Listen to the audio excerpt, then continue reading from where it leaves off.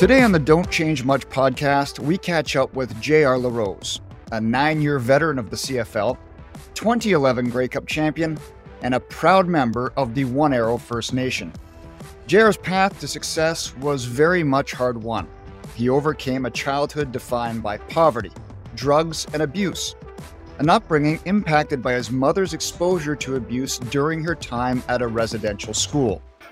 At 15, JR was introduced to football, and it was a game changer for the young man. The sport fueled a passion that ultimately turned into a professional career. Now retired from the game, JR is an accomplished speaker and advocate who generously shares with others what a lifetime of adversity has taught him. I'm your host, Dan Murphy, and you're listening to the Don't Change Much podcast.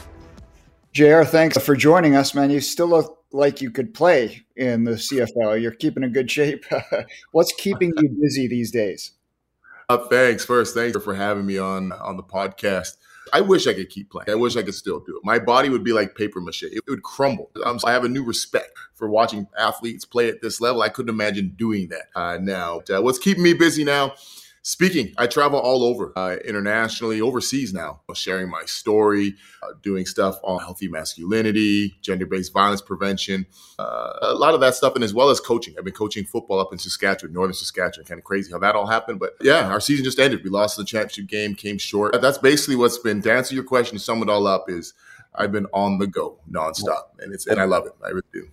We're going to expand on almost all of that. But I think most people here recognize your name from the CFL, obviously. But you got your start in football a little bit differently than a little bit later than a lot of people, especially someone that went on to play professionally and win a championship. So maybe tell us how you first got into the sport. I started playing when I was 15 years old. And so that is a later start for most people. And I was introduced through football, I was a family friend, but also a principal. And it really stemmed, and I tell people this all the time, like my reasoning for playing football was, it was controlled violence. And my upbringing was, the big reason why I played football was, as a kid, I had suffered abuse, a lot of sexual abuse, and didn't know how to handle and channel all the things that were happening. Instead of fighting, it was football. And that's honestly my start. I didn't want to be suspended from school anymore for fighting. The principal gave me an opportunity to play football, and I never looked back. It was like love at first sight. Did you realize at that time that was a specific channel for you to have a safe spot to be yourself and be aggressive and not get into trouble? Or is it not until later you realize that's what it did for you? I think it wasn't until later on in life when I really was able to really reflect back. I'm so grateful for the volunteer coaches that come in, that volunteer time. Even if it's teachers spending their extracurricular activity, whatever it is, if it wasn't for football, who knows where I would be? I honestly say I wouldn't be the person I am today. I know that for a fact, but I'm grateful. But also going back to what football is bigger than just the sport. Like for me, it was my father. I had a father figure from playing junior football. So it's really helped mold me. Football has played a huge role in my life, but I think I didn't appreciate all the people that were involved in it until I became older and I was able to really reflect back. So safe to say that prior to the age of 15, it wasn't super easy being LaRose? No, it definitely wasn't. But honestly, I didn't know any different. I think when you're raised in whatever environment that you're raised in, oftentimes we don't know any different. We survive. And for me, I was just in survival mode. Like I grew up, my mom was part of the residential schools. You can imagine all the horrific things that had happened to her. I became a drug addict. I grew up not knowing my father. So there were so many inconsistencies in my life growing up where, one, all I really wanted was to be loved by some man, somebody that I could call dad. And that was something that, and I'm sure we can get into this maybe a little bit later on, but that is something that had a huge impact in not even feeling worthy. Or I was getting into it now as we're doing it. We're talking about this, but I started going through this counseling probably about 8 months ago.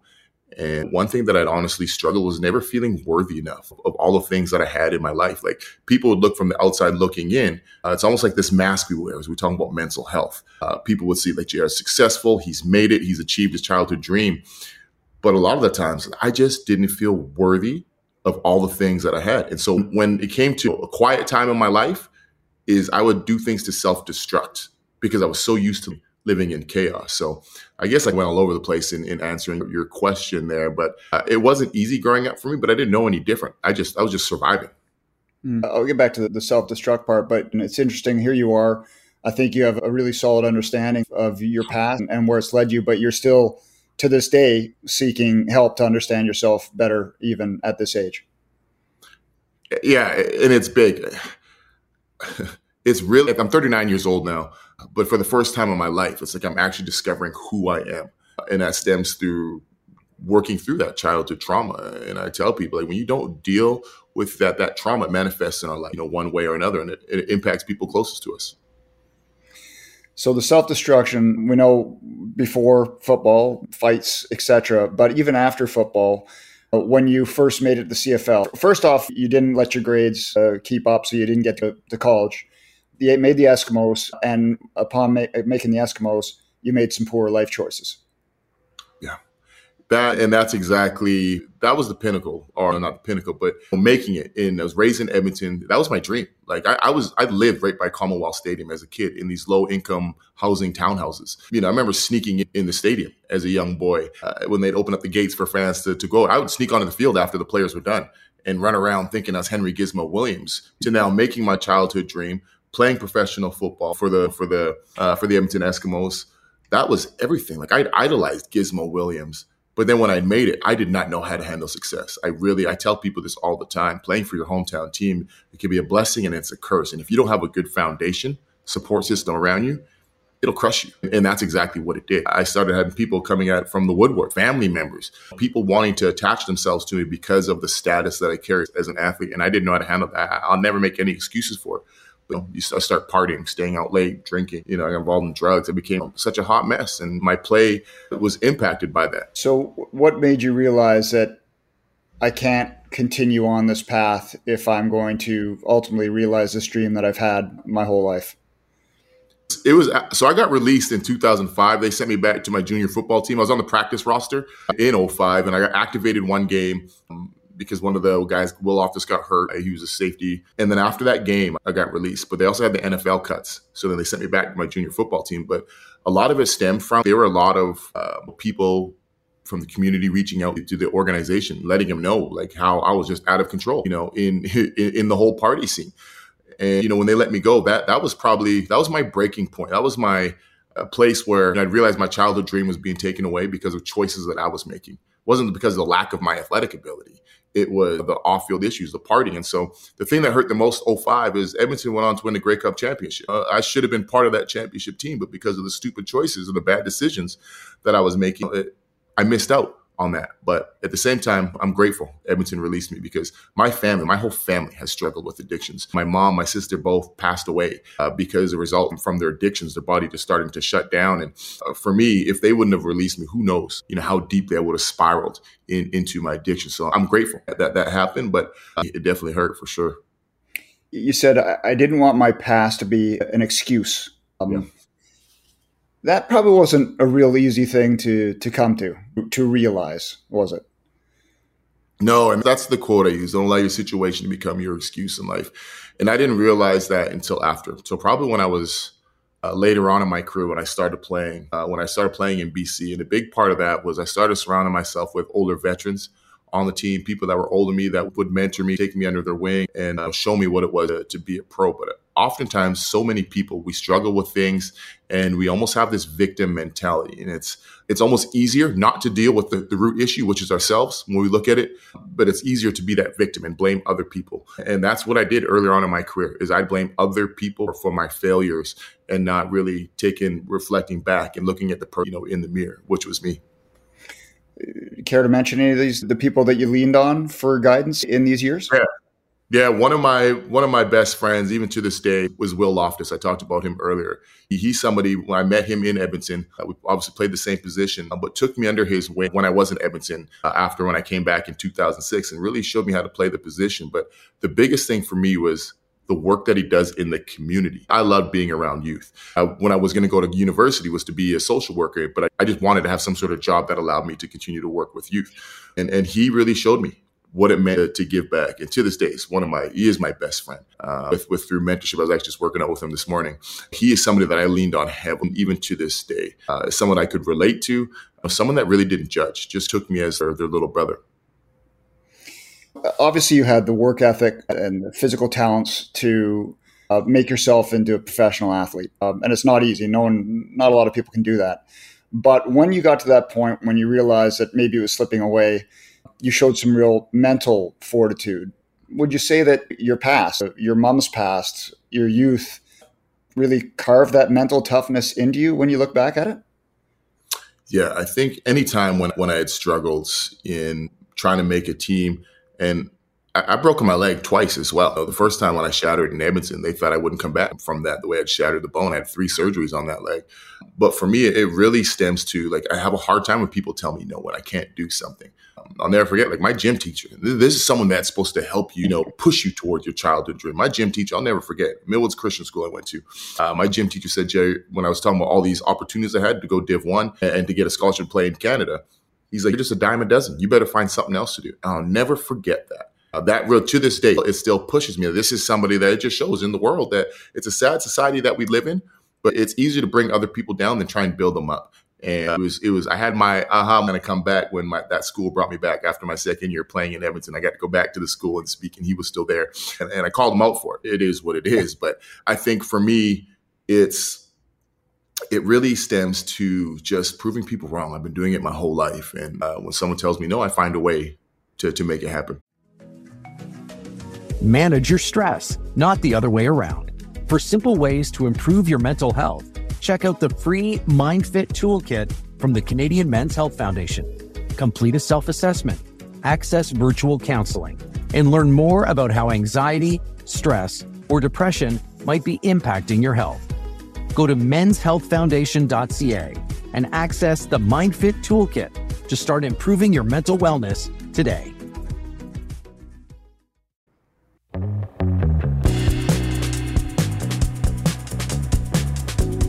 So you suffered injury too as well in the 2011 season. You came back before the playoffs, I believe, right before BC goes on to win the Grey Cup. Obviously, it's the ultimate team goal, but on a personal level, what did it mean to you? And at that time, you're in the middle of a career, but were you reflecting on your career and your life when you won the Grey Cup? That year was something else. So I'll even bring it back a year prior to that. So 2010. That's the second time I broke the same leg, dislocated my ankle, broke the leg again, tore tendons. So I thought my career was done at the end of 2010. Ironically enough, I broke it against Edmonton. So going into 2011, I'm running full speed again. I'm back playing, got my starting job back as a free safety. Last preseason game, I break my form. And so now I'm out 5 weeks with a broken form. I get the cast cut off. I get my starting job. We're getting ready to play Saskatchewan in the regular season again. And now I get the news that my mom passed away.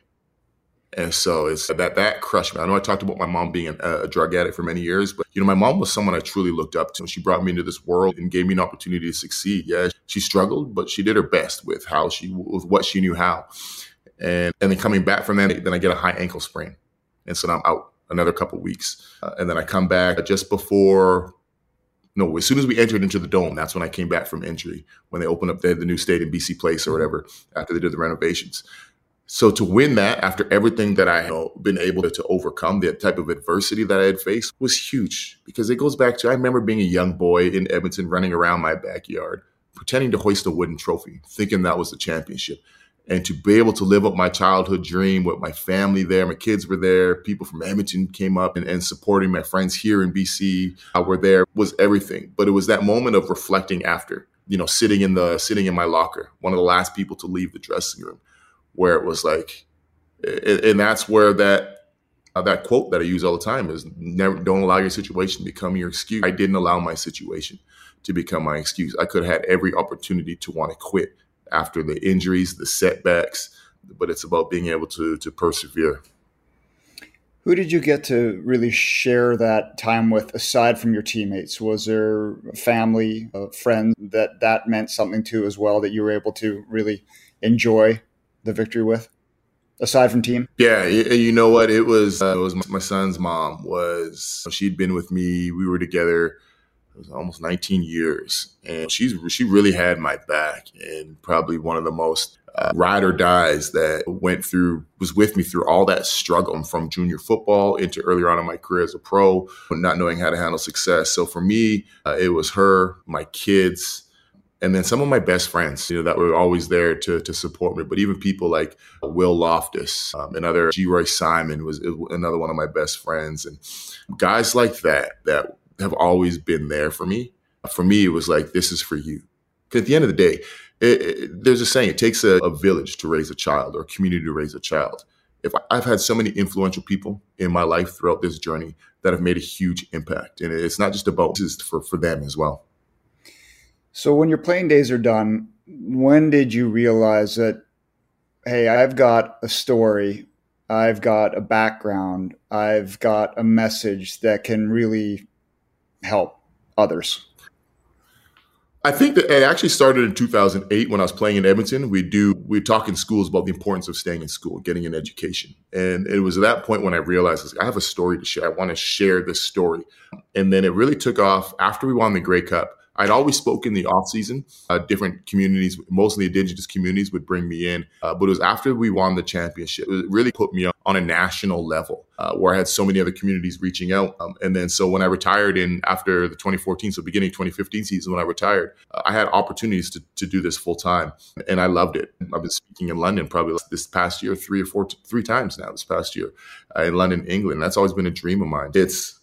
In a million years, I wouldn't have thought that I'd be doing what I'm doing now to the level that I'm doing it at. Were you always open to sharing your whole story, or did it come in sections where you released a little bit more and more until where you are today? It came in sections. I didn't start talking about the abuse, being sexually abused as a child, until it was 2010, 2011 is when I really opened up about it. And that stemmed from, I remember coming, after I signed here in BC, I came to, they had another speaker, one of the hockey players, I think is Sheldon Kennedy, I think his name is. He opened up and shared and talked about abuse that he went, even from his coach. And that's honestly the first time when I realized that I wasn't alone. Like, you talk about the abuse, I had never really talked about that growing up. Nobody knew about it. It's something that I just held inside, but felt so alone. And after hearing that, I was like, man, look at the amount of courage that it took for this man to get up and share what he has gone through. But that was the first time I realized, like, there's hope for me. Like, I don't have to carry this anymore. And so that's when I started slowly speaking about, opening up about the abuse, was back in 2010 to now, where I share everything. I'm an open book. I talk about all the experiences because I know that feeling of, if I felt alone, imagine how many other people that have suffered in silence and don't see light at the end of the tunnel. So for me now, it's just I don't hold back. Why do you think there's such power in showing vulnerability, especially a big, strong football player? I think any type of athlete, high-level athlete, you're almost taught not to show any type of emotion. Right? In order to be a man, you need to not show emotion. You almost need to become desensitized to showing any type of vulnerability. And one thing that I've realized is there's more strength in being vulnerable. To me, when you talk about what is the definition of a man, is someone that can lead with empathy, compassion, vulnerability, be able to communicate, being big and strong. That's easy. Most people can do that. But for what? A lot of people hide behind insecurities. And for years, I've lived behind these insecurities that I just need to be a big physical presence and that nobody would mess with. They think that I'm this person. But for so many years, I hurt people close to me because I never dealt with these demons that from my childhood. So this is what healthy masculinity looks like, as opposed to toxic. Yeah. It's funny, the word toxic masculinity comes up all the time. And I think when we use that word toxic, we can't blame people. We assume people should know right from wrong. We really do. I didn't know what it was to be a man because I grew up without a father. The people that I looked to were other athletes. It was a lot of the music that I listened to. And I think even this day and age now, this cancel culture, I think people should be held accountable for their actions. But the big thing, let's hold spaces where men can actually open up and speak about the thing, how we've been impacted. Your backstory has so many layers, from sexual abuse, racism, drug abuse with family, with yourself. And now you share your past, these messages. I'm not asking you to name names, but can you recall a community or an individual where someone really took it to heart and told you that it had made a difference for them? You know what? I'll never forget. There were two times. When it really made a big impact on me. The most recent time I was speaking up in why can't I think of the name now? It's just off the coast it's Prince Rupert. I was speaking up and it was open to a community, and a young girl came up to me and I was speaking about the sexual abuse and overcoming that. And then a question came, and it was, she asked me if someone in the audience asked if I had ever pressed charges on the person that, was sexually abused me as a kid. And I said no, but no one has ever asked me that. I was stumped by it, to be honest. And then after she came up and people were coming to sign autographs, take pictures, I'll never forget. She said, JR, I want you to know that I'm going to move forward and press charges on the person that abused me. But then she's like, you're strong enough to do the same thing.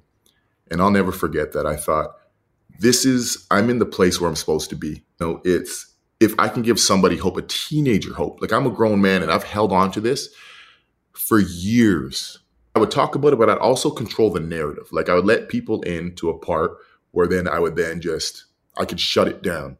I'll never forget. She was, I want to say maybe 15, 16 years old. And the amount of courage that it took for this person to open up about that and to just say, you're strong enough to do that. That was, we talk about a TSN turning point in my life, and why I started seeking going to counseling was because I had realized that there were so many things that I was holding on to, that I controlled this narrative, but I wouldn't fully open up. And if by me sharing my story gave someone else hope, well, how can I now keep other people accountable? And I never thought about it, but that was honestly probably the biggest thing. Was I'll never forget speaking up there, Prince Rupert, that teenager, it gave her courage and strength to do something, was bigger for me. Her opening up had a bigger impact on me than I think me speaking to her. Not to minimize my impact on her, but for me, that's why I took it. Yeah, who would have thought that getting heavy. Well, who would have thought that opening up and sharing your story to help others would in turn help yourself? Yeah. It's one of those, and I'll be honest, a lot of the times I go into these communities and you just don't know the impact that you have, right? I'm in and out. I go speak, from speaking at a keynote, whatever it is, I speak for my 45 minutes for an hour, and then I'm on to the next. You don't really have much of the follow-up, or you don't really get to see that impact on other people. And I'm grateful when people do reach out. And I've gotten so many other messages from other conferences, stuff that I've spoken at. But you just realize how many people are suffering in silence. You've supported so many campaigns, mental health, violence against women, opioid crisis. I guess being an advocate is the most important job that you've had to date. It is, for sure. It's what I'm supposed to do. I think that's what my calling is, for sure, in life, is to give back and speak on things. But these are all things that hit close to home. Like we talk about the addictions, the substance abuse. My mom, sister, they both passed away from substance abuse issues. Sexual abuse or abuse, I've seen my mom. Violence against women, I've seen my mom throw down a flight of stairs when I was 10 years old. I remember witnessing that. All these different things that I speak on are some that have hit home. And it's close. It's close to me, to my heart. It's subjects and things that are topics that are very, very important to me.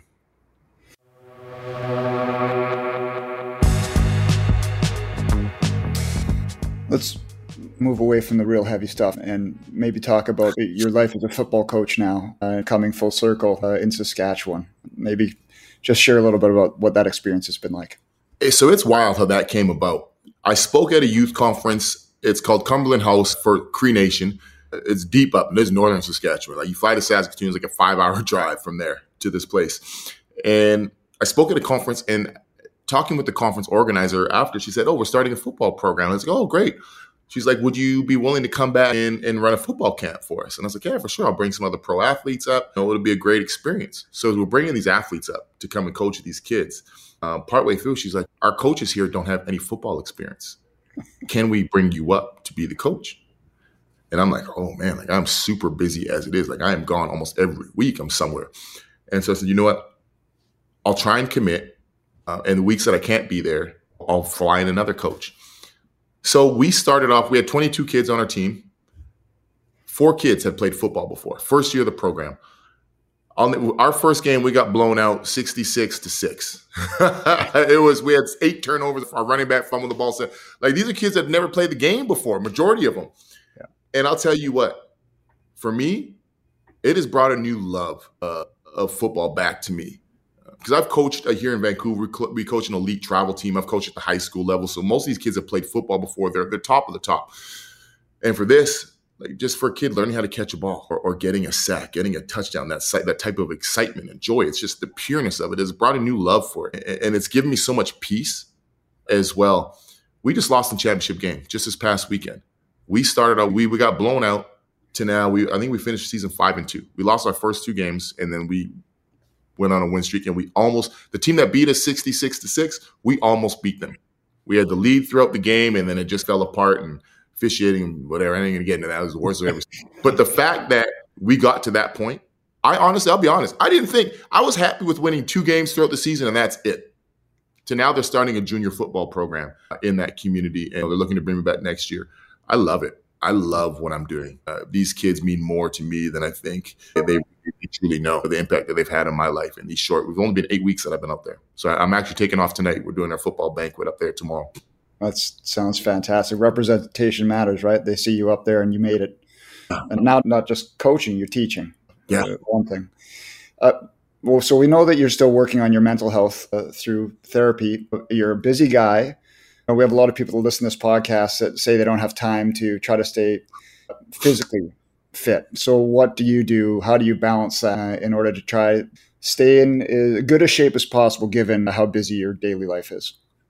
That's a great question. That's something that I actually struggle with. I think as being a football player, that's all you know. Like that's the only way that I knew how to train was like this heavy, powerful type lifting exercises. And when you retire, you don't need to be that strong anymore. Right? I'm not running around trying to hit other 250-pound men, 300-pound men. So for me, it's just doing little things, just being active. If it's doing cardio, if it's doing some sort of circuit, that's when I'm at my best is when I'm releasing those endorphins from what I get from the gym. When I feel good, I look good, I perform good. And so I'm speaking well. I like that Deion Sanders, the quote that he says, when you look good or you feel good, you play good, all that. But it does. For me, being physically active and fit is a huge part of my life and feeling good. Period. So there's a correlation for when you're feeling physically good, you're feeling mentally good. Without a doubt, I know when I'm starting to struggle is when I'm not being active. When I'm just sitting and becoming very restless, but then the mind starts to go, right? The mind starts to play games with you. And that's one thing that I've realized is the importance of some sort of physical activity. It could just be even going for a hike. Like I enjoy hiking now. I used to hate hiking, but I enjoy that. I do. I really do. Yeah. What does a father mean to you, being a father? Being a father, that's my why. Being a dad, my 2 boys, they're older now. My oldest is 20 and my youngest is 17. He'll graduate this year. But honestly, I wanted to be a dad. I was excited to be a dad. I couldn't wait. I had my kids young because I grew up not having a dad. So for me, being able to show up to my kids' events, like my oldest played just football. My youngest played football, hockey, baseball, he acts, all that. But being able to just show up and be present. One of the things I'll never forget growing up without a dad, like I thought I needed to be a good enough athlete to be accepted by my dad. And more than anything, I wanted somebody to watch my games. And so now I rarely miss one of my kids' sports events because I know what it feels like. And it's just a joy just to see them thrive. Like I love that. And it's also there at a point now where, my youngest is figuring out life, same with my youngest. But now I can really be more hands-on in what it means to be a man, move forward in life, and just support them. So I really love being dad, for sure. Sounds like actually you're probably far more mentally mature than you're letting on. If you knew when you had kids early how much you wanted to be around and how much you wanted your childhood to affect how you were going to be a father in a different way. Yeah, that was my thing. For me, it was like when I grew up, I made a vow and I was like, I didn't want to be like my dad, who obviously I didn't know. And I'm not perfect. I've stumbled time and time again. There's no blueprint in how to be a father. It's something that we just figure out, but continuously try. And for me, it was being able to be present. That's one of the biggest things that I've learned is being present. I think when we look at what does being present mean, it's not being on my phone when I'm trying to have a conversation with my kids. It's actually listening. That's a big thing too, is being able to listen. Most people want to talk at their kids. Let them open up and share some of their experiences. And I think for us, even as adults of our generation, I think some of the things that we might have gone through as a child or struggled with, our kids won't go through the same things, but their struggles, I think sometimes we minimize. And that's something that I've had to learn is I'd sometimes minimize some of my kids' issues, being like, you really don't have it that bad. But now it's actually walking through that little adversity that they're facing together with them. And for me, it's been the biggest learning point is just shut up and listen. That's it. How can I support you? Do you think that because they see what you do with your life now in terms of opening up and trying to help others, are they more open? Because a lot of time teenagers, they don't want to talk. But do they see dad being able to speak emotionally about different things? Has that helped them, do you think? I think so. In the sense of even coaching, both of them wanting to give back. I think the things that we model, I think our kids are sponges. They're trying to soak in a lot of the experience that they have with their parents. And my oldest now is working more, but with my youngest, he's at an age where he's coaching. We got to coach together. But the conversation that he had with some of his friends, he's like, Dad, I reached out to someone, just had a conversation. And I was like, to think how far we've come. Like I remember when I was some of my friends, we'd never talk about if they're going through a breakup or whatever. It was like, come on, man, get over it. Like, don't talk about that. Don't be a punk. And to see these conversations that I think this generation is starting to have, we're tracking in the right direction.